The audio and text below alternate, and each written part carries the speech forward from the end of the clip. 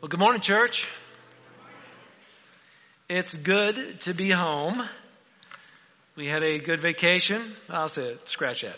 We had a great vacation, and we took two of our nephews with our family. We went out west. We'd been planning this for a couple years and saving up and looking forward to that day. And here's the thing. During the trip, I realized that when you're with 7 people all week, in a 15-passenger van, in an apartment-like building, when it's 110 degrees outside on the average, you can sort of get on each other's nerves. And this is a good time to talk about conflict resolution. So, praise God I was able to cultivate a dozen or so illustrations from our vacation to use for the sermon. But I'm not going to use them. Not really. We got along really well, praise God. That's called miracle. No, it's called family. And I hope you take the time, if you haven't yet this summer, get away with your family. Get away with some friends and enjoy time together in relationship. A lot of stories I could share, but not today. Instead, let's open up God's Word. Would you do that with me? Open up to James chapter 4. James chapter 4, as we continue looking at love and war. And conflict, not maybe resolution, but reconciliation. It's a better word to use. It's a more biblical word, a reuniting of relationships. And what does God have to say about that? Because we know today there's so much conflict in relationships and in situations, and it seems like this world is just tugging at each other and fighting with each other all the time. So we've been spending all summer looking at this. And where do we find reconciliation? So James chapter 4, if you're there, starting in verse 1, James gave us sort of what's behind the conflict. So let's read that, James chapter 4, starting in verse 1. What's causing the quarrels and fights among you? Don't they come from the evil desires at war within you? You want what you don't have, so you scheme and kill to get it. You're jealous of what others have, but you can't get it. So you fight and you wage war to take it away from them. Yeah, you don't have what you want because you don't ask God for it. And even when you ask, you don't get it because your motives are all wrong. You want only what will give you pleasure. James tells us that a lot of the conflict we have in our life is coming from where? From within. Our desires, our scheming, wanting what we want to have maybe pleasure. These desires, these things we covet, when they get blocked, it creates conflict. And when conflict occurs, there's a couple of natural responses. We talked about those a few weeks ago. We said, here's the natural response. We're going to either flee and try to escape, or we're going to fight and attack. That's a natural response, right? Or how about a supernatural response? And here's the supernatural response, and that is to have the help of God. Amen? And we need that. We examined a story in Matthew in which Jesus told about a master who had a servant. The servant owed him, in modern terms, millions to billions of dollars. He forgave that servant, let him go. That servant went off and found one of his servants and who owed him thousands of dollars, and he couldn't pay him back. So he's going to put him in prison. When the master found out what this servant was doing, he brought him back and had a little discussion with him. We looked at that scripture, and what we discovered was it was a story of grace. The master showed grace to his servant, but his servant did not show grace to his servant. And in that story, we came to a conclusion to say, God shows us grace, tremendous grace that we don't deserve. And the question is, when God shows us so much grace, why can't we show grace to others? And we asked ourselves, how can we receive such mercy and grace from God and not allow it to affect us? It has to affect us. Amen? Think about the grace that God has given you. The song we just sang, thank you for the cross. Are you thankful for that cross, church? I hope so. Because without it, we do not have life eternal. We do not have a relationship reconciled with God. We have been shown grace and mercy, and that should affect us. So we look at our relationships now with other people through those same lens of grace and mercy. And we find out the gospel is not just a ticket to heaven. The gospel transforms every area of our life, including how we love others, how we forgive others, how we show grace to others. So how do we respond to conflict? Well, not by natural response, fleeing or fighting, right? Instead, we need a supernatural response. Galatians 2:20. I hope you have that marked in your Bible. We'll put it on the screen for you. You might want to write it down. This is a tremendous verse. If you can, memorize it. Put it somewhere in a 3x5. But it says, my old self has been crucified with Christ. It is no longer I who live, but Christ who lives in me. So I live in this earthly body by trusting the Son of God who loved me and gave himself for me. That's what God did for us. Now his Spirit resides in us. The power to forgive others, the power to show grace to others, the power to show mercy and love to others is not natural. It is a supernatural thing that we have to have from God and his Spirit working through us. As I told you, the power is not in knowing God's commands. It's in living out God's commands by his Spirit. So we extend God's love to others, not by trying harder, because we do that, right? I can try harder to love them. But we find out we can't on our own. So it's supernatural through Jesus Christ. God knows we will face conflict in our relationships. And he knows that only by his Spirit we can respond better. So, to bring us all up to speed, we know where conflict comes from. We know how we respond to conflict. We know what God wants us and how God wants us to respond to conflict. But it doesn't stop there. So let's get real with this now, okay? Because we can show grace to people, can't we? But conflict reoccurs, doesn't it? I don't know if you recognize this, but just because you conquer it once, it tends to come back in another place, doesn't it? It seems like conflict always popping up just when you thought you had it nailed, right? Maybe we need to take another look at why this conflict is continuing. Why is it so constant? Maybe, and this is a tough one, church, okay? Let me just start off by, before I get into this, let me start by saying this. Today's message, okay, a couple of weeks ago hit me, and God's been working on this with me, okay? A lot of times that's what happens. My heart gets sort of spilled out onto you. So when I start pointing the finger at you, understand that I've been pointing at me for quite a while, okay? So what I want to do is I want us to do this. I want us to say, maybe we are the root of the conflict. Maybe it's something going on inside of us. I think naturally it's so easy to look at somebody else and say, they're the problem, right? But what if God said, I want you to stop and I want you to look at yourself first. In moments of conflict, we can be so upset at the situation that we have the wrong focus. And we put all the fault on somebody else, don't we?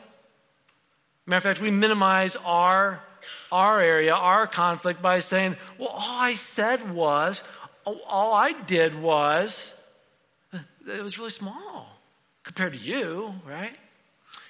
Grab your Bibles, turn to the book of Matthew. Head back towards the front of the New Testament.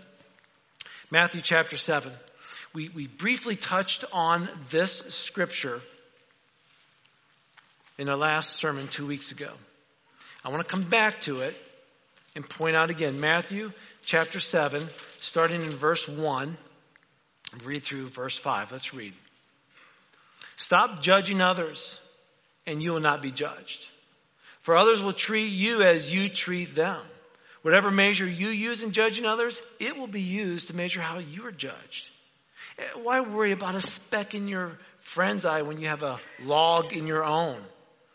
And how can you think of saying, friend, let me help you get rid of that speck in your eye, when you can't see past the log in your own eye? Hypocrite. First, get rid of the log from your own eye. Then perhaps you'll see well enough to deal with the speck in your friend's eye. Jesus has been preaching here what's famously called the Sermon on the Mount.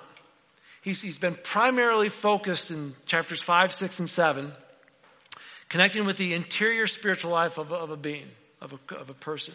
Our attitudes in giving and prayer and fasting and money, materialism, worry, anxiety. And all these things, Jesus sort of says, in all these things, they can really render a Christian to a life of apathetic and living. And so I want you to sort of let's focus on some of these things. But if we as Christians have our minds centered on these things, money, worry, fear, guess where our mind is not? On God. We're so focused on all these other things, we're not focused on who God is. We can't see God, and if you can't see God, you can't serve God. But then Jesus goes on to share another thing that could ruin a Christian's witness besides that which he's been talking about. And he moves on to an important theme here related to the way we think of others, the way we judge others. Now, God's word may not prohibit examining the lives of others, but it certainly prohibits doing it in a spirit of what is when it's done unfairly. Unfairly judging others. The example is found in Matthew chapter 26. You don't have to turn there. Let me give you a quick reminder what that story is about. The disciples are together with Jesus. Jesus is sitting there. A woman comes in and she's got this expensive jar of perfume. And she just pours it all over the feet of Jesus. She uses her hair and she's washing his feet with it. And the disciples are taken back and they're like, look what she's doing. What a waste of perfume. That could have been sold and we could have made money off of that. They harshly judged her for what she did. Jesus said what she done was a good work and it will always be remembered. See, they had this harsh, rash, unjust judgment. So in Matthew 7, Jesus says, don't unfairly judge others. Because when we break this command, this is what happens. We think the worst of others. Think about this when we unfairly judge other people. We think the worst of other people. When we break this command, we only speak to others of their faults. When we break this command, we judge an entire life, maybe by just its worst moment. When we break this command, we judge the hidden motives of others. When we break this command, we judge others without considering ourselves in their same situation. When we break this command, we judge others without being mindful that we ourselves will be judged too. Jesus did not prohibit the judgment of others. He required that the judgment be completely fair and that we only judge others by the standard in which we would want to be judged by. He then gives an illustration of judging others, which again we sort of spoke on 2 weeks ago. An amusing picture, right? I'm standing here looking at your sin in your life. I've got this big wooden plank coming out of my eyeball. And I'm saying, you've got a little speck of sawdust in your eye. Let me get that out of there. Meanwhile, I got this big plank coming out, right? His disciples were probably amused by this. But Jesus is obviously trying to say something here. Listen, we all seem to be far more tolerant of our own sin than the sin of other people, aren't we? Oh, don't worry about the sin in my life when I'm going to point out yours, your little itty bitty sin, and my big sin is protruding from me. We look at what somebody else does and we go so crazy, don't we? When yet in the same situation we find ourselves, we don't think it's such a big thing. It's okay if I do this, but if you do this, we do it all the time. Right? Parents, how many times have you looked at your kid and they said a certain word like, oh, that's not a word you should use. How many times did you use that word? Well, you got that log in your eye and you're pointing at that speck right down there. We do it all the time. And Jesus is sort of pointing us out, right? In John 8, we see the same thing looking at a speck in the eye while ignoring the plank on our own when all these men, these religious leaders, found this woman who committed adultery. They brought her before Jesus. They picked up stones and rocks because by law, they could stone her. They could throw these rocks at her until she's dead. They were ready to place judgment on her for her sin. And they go to Jesus and say, well, Jesus, what do you think we should do, right? They've got all these planks coming out of their eyes, right? Pointing at the speck in her eyes. And what did Jesus say? That you who is without sin cast the first stone. What did they do? They dropped the rocks, didn't they? They had no choice but to. Because they were all at fault as well. They were just as sinful as she was. Jesus isn't forbidding the pointing out of our sins or the faults in other people, because that's real, right? What he's saying is, this isn't where it starts. Not with pointing at everybody else. Maybe you need to look at yourself first, is what Jesus was saying. Now, if I was asked the kids in here right now, when they look up at the picture up on the screen, they see two different things. Okay? You see a microscope, right? And a mirror. Now, what's the difference between a microscope and a mirror? I'm going to ask the kids real quick. Tell their parents sitting next to them what the difference is between a microscope and a mirror. And adults, if you have no kids sitting near you, you just tell yourself real quick, what's the difference between a microscope and a mirror? You get about 5 seconds to do this. Ready? Go. None of you know what to do. You're like, you all know the difference, right? Go ahead and tell each other. It's okay. You can talk. You guys got your answers, right? Okay, here's the difference. The mirror, obviously, they both allow you to see objects, right? You look into one and you see your reflection. You look into another and you see that object magnified. We're all good on this, right? What if you can combine these two things? It'd be a great invention, right? They have them.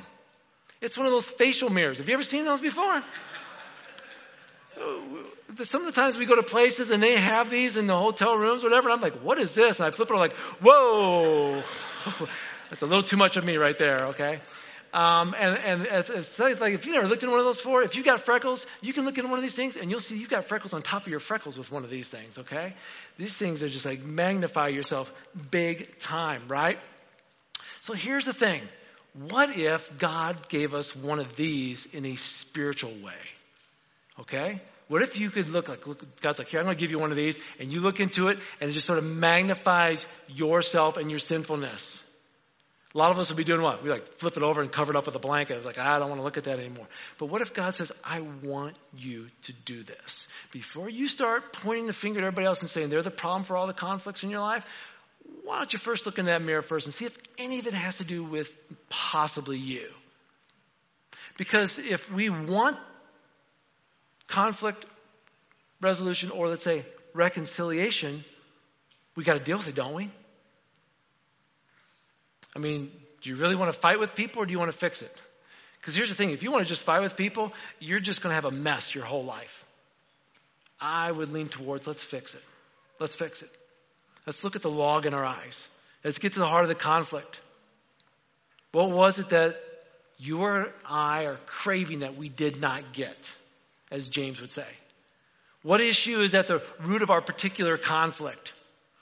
If there's nothing, and you've done that examination, great, move on. But if you're like the most of us, there probably is something. We have to ask, what is it? Is it that you wanted respect in your life and you're not getting it?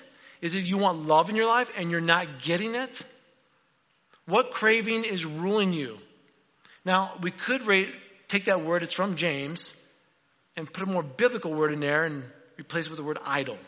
But none of us wants to go there because then that sounds like idolatry. And the Bible talks a lot about that, right? Well, we don't want to worship idols, and we have no wooden stones or statues in our homes, right? We have no golden calves or Buddhas or anything like that, right? But what if God's saying, I'm not talking about those kind of idols. What about your job? What about your career? What about a sport? What about a person in your life? See, an idol is anything outside of God that we've placed our hope in to make us happy. My job will make me happy. Money will make me happy. A car, a person, relationship, alcohol, our phones, our electronics. Yes, even coffee, okay? We can go that far. Maybe we can't focus because all we want to do is have that object in our hand. I just got to have it. I can't live without it. Go ahead and answer the screen up there, okay? Finish that phrase. I can't live without my... What is it? If you are quick to put something in there, that's your idol. This is the part where I'm talking about, church, where we're sort of flipping that mirror and we're looking in and we don't want to look. If you honestly want to deal with conflict, we got to look. What is it that you can't live without? Because it can become an idol. When you see someone get angry, anger can be an indicator that that idol has been being poked or being taken away. And you don't like it because it means everything to you. How do they work? First, think about this. First, it's a desire to have something, right? And it can be healthy. There's nothing wrong with it. But when that desire becomes a demand, I have to win to be happy. I have to have my phone to be happy. I have to have this or that. And then when you are deprived of it, you get upset. It's an idol. is become an idol in your life. Could our deprived idol be the cause of our conflict? Look in the mirror. Look in that mirror. Is part of the conflict me and my desire to have something so much that I'm upset with that other person because they have somehow poked or taken my idol? And when we begin to judge somebody, because this is what happens next, I sort of feel like my rights have been taken, or they're taking something that belongs to me, or I start to judge them. You know what happens when we judge other people? What does a judge do? They proclaim sentences, right? And then they punish. When we start to judge people, we then sentence them and we punish them. I'm not going to talk to them. I'm going to retaliate in one way or another. In one way or another, we punish them. And our judging leads to punishing the parties involved. It's that simple. We strike back, right? We said we may flee or we may fight. It might be one of those two things. So let's review this real quick. Our innocent desires that we have can become idols. Those desires become demands in our life. And when those demands are deprived, it leads to judgment. Judgment leads to punishment. No longer is there room for a great relationship because there's a wall between us because we have conflict. Does that make sense? So look in the mirror first. What are the idols in our lives? What do you fear? What do you worry over? What keeps you up at night? Loneliness? Physical relationships? Money? Your pursuit of material things? Sport? Win at all costs? Your children? Jenny and I were talking this week. We were going for a walk. And she said, hey, what are you preaching on Sunday? And we were talking about it. And so we sort of had to talk about this one together, you know, like our boys. Love our boys. Okay? But what if our boys aren't successful in their sports or in life? Is our life crushed because they lost a ball game? What if they don't get what they want? What if we're playing a baseball game and they're on the mound and they don't get the calls? Oh, it's the umpire's fault. See, I got to blame somebody, right? We got to find somebody to blame because it can't be my kid because my kid's number one. And I want my kid to be successful in everything because that's what matters to me. You know what I'm doing? I'm making my child an idol. Maybe it's just the fact that they can't throw a strike that day, and that's just the way it is some days. It just happens. It's okay. Just because your child fails doesn't mean you're a failure, parents.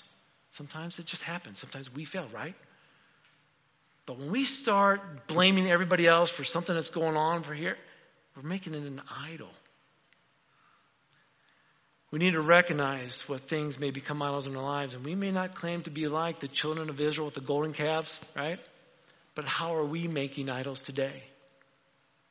First thing we need to do, if we've looked in this mirror, because church, again, I've got to do this just like you. I've got to do this just like you. So look in the spiritual mirror and say, what is it that I put so much interest in that I find my joy from this more than I find from God? First thing I need to do and you need to do, we need to repent. We need to ask God for forgiveness. Forgive us for placing our hope and our joy in a false God that can be quickly wiped out. It'll never satisfy. They just lead to conflict. Then we need to replace that idol worship with the worship of God. God wants us to worship Him and Him alone. We can't be satisfied with just a simple relationship with the God of this universe. He is such a complex and amazing God, and He doesn't want just this little simple side off here to the wayside relationship. He wants more from us. We must see God with a greater attitude of worship. So I'm going to encourage you and challenge you to play the bigger, better game with worship this week. Now, what I mean by that is, I don't know if you've ever played the bigger, better game. We played it in youth group a lot growing up. And then when I was a youth pastor, we played this game. Basically, we get into groups like 3 or 4. We have somebody who can drive. And then we give them a penny and we say, go off. You've got about an hour or two to go find something bigger or better. So you take that penny, you go to somebody's house. Hey, I'm with a True North youth group and we're playing bigger, better. I need to trade this penny in for something bigger. Do you have something you want to get rid of? And I'll give you the penny. You give me that. And they give you something. Oh, a pair of old shoes. Thank you. So I go to the next house with that pair of shoes. Hi, I'm with True North Church. I got an old pair of shoes. Can I trade this in for something bigger and better that you don't mind not getting back? And they trade it up for something else, maybe an old heater that doesn't work, okay? So I just keep going and keep going. We played this game, and one time a group came back with a water heater. It was pretty amazing. They started with a penny and they came back with a water heater. It was like, I don't know how you guys, they had a pickup truck, so fortunately that was good. Another group came back, no joke, with a rowing boat. It was pretty awesome. They had a rowboat. Now, I've heard of bigger and better stories, but those are the ones I witnessed personally. And then here's what I'm saying. Take your worship right now, whatever it is, and I want you to trade that in for something bigger or better. Start with maybe asking yourself, okay, what's my quiet time like with God? How much am I into God's Word reading on my own besides Sunday morning? Are you opening up God's Word on a daily basis? Do you have a Bible reading plan? How much do you pray? Besides, thank you God for this food. Amen. Okay. How much do you pray beyond that? Are you studying the Bible with a different book, maybe a devotional book, maybe a study book to learn more about your faith? How much are you worshiping by singing? And if you can't sing, listening to music outside of Sunday morning? About a month ago, there was a song we played, I think it was by Mercy Me. And we played it, and it's like it's a toe tapper. It's like, this is one of my favorite songs. Okay, that was my song I was starting off every day that week. I pulled into Circle K like the next week, pulled into Circle K, and I see this car over there, and I hear that same song. And they had cranked it up, and I'm thinking, I looked over, and it was somebody that had just visited our church for the first time, was on that Sunday, and they looked like, oh, hi, Pastor. I was like, love it, good song, you know. And it was like they were just cranking it up. It's like, why not, right? Bigger, better. Take your prayer, Bible reading, whatever it means, whatever how you worship God. I want to challenge you. Make it a little bit bigger and better tomorrow. And the day after that, make it a little bit bigger and better. Because here's what happened. When you start replacing your idols with God, the idols shrink, God gets bigger. There's only so much room in your heart. And if your idols are occupying it, God can't. Turn to Matthew chapter 6 with me, please. Matthew chapter 6. We're going to look in verse 19. Matthew chapter 6, verse 19. Says this, don't store up treasures here on earth, where they can be eaten by moths and get rusty, where thieves break in and steal. Store your treasures in heaven, where they will never become moth-eaten or rusty, where they'll be safe from thieves. Wherever your treasure is, there your heart and thoughts will also be. Isn't that true? You might want to underline that. Verse 22. Your eye is a lamp for your body. A pure eye lets sunshine into your soul. But an evil eye shuts out the light and plunges you into darkness. If the light you think you have is really darkness, how deep that darkness will be. No one can serve two masters. You might want to underline this line. No one can serve two masters, for you will hate one and love the other, or be devoted to one and despise the other. You cannot serve both God and money. I'm going to pause there. This is where our idols come into conflict. Whatever it is that you're pursuing in life, if it's not God, there's going to be conflict within your own heart, first of all, for space. You can't have two masters. Look at verse 25. So I tell you, don't worry about everyday life. Whether you have enough food, drink, and clothes. Doesn't life consist of more than food and clothing? Look at the birds. They don't need to plant or harvest or put food in barns because your Heavenly Father feeds them. And you're far more valuable to Him than they are. Can all your worries add a single moment to your life? Of course not. And why worry about your clothes? Look at the lilies, how they grow. They don't work or make their clothing. Yet Solomon in all his glory was not dressed as beautifully as they are. And if God cares so wonderfully for flowers that are here today and gone tomorrow, won't He more surely care for you? You have so little faith. Verse 31. So don't worry about having enough food or drink or clothing. Why be like the pagans who are so deeply concerned about these things? Your Heavenly Father already knows all your needs. Church, let me say that again. You might want to underline it. Your Heavenly Father already knows all you need. And he will give you all you need from day to day if you live for him and make the kingdom of God your primary concern. So don't worry about tomorrow, for tomorrow will bring its own worries. Today's trouble is enough for today. When you look at Matthew 6:33, some of you maybe memorized. I read it out of the New Living Translation, but some of you probably memorize this. But seek first the kingdom of God and his righteousness, and all these things will be added unto you, right? Seek first what? His kingdom. Seek God first above all things.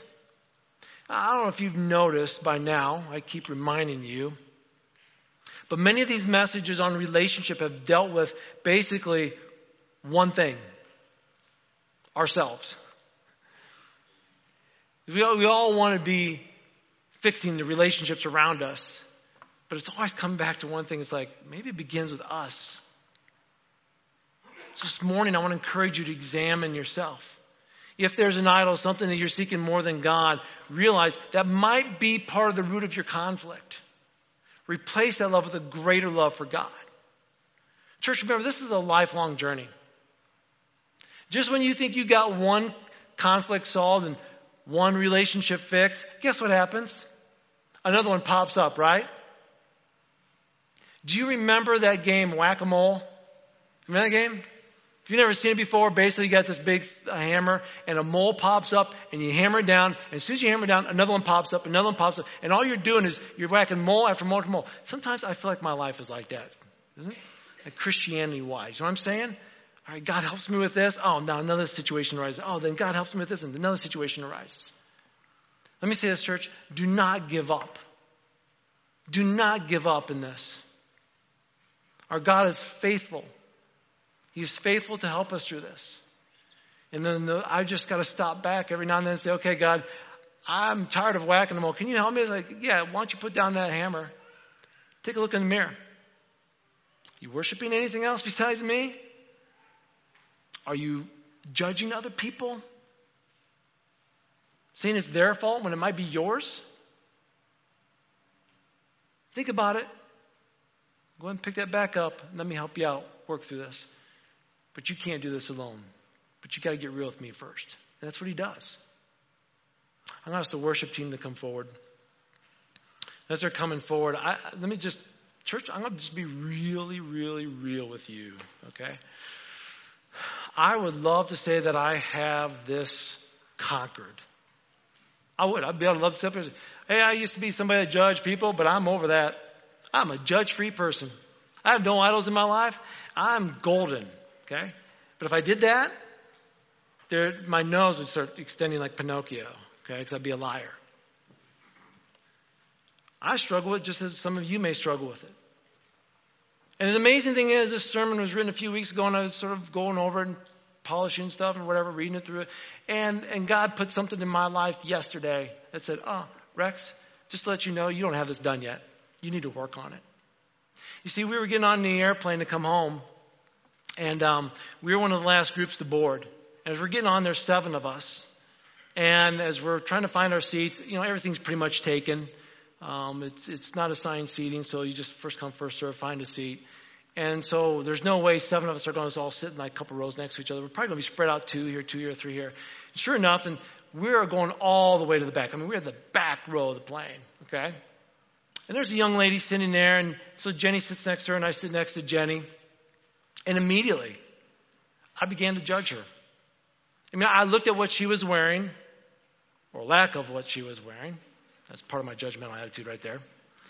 And her hairstyle, her jewelry, she's on her phone talking to her entourage. And I took her as an entertainer, a singer, and something about her, she just seemed like, okay, she must be an entertainer, or she's really spoiled or something. Okay, again, judgmental attitude.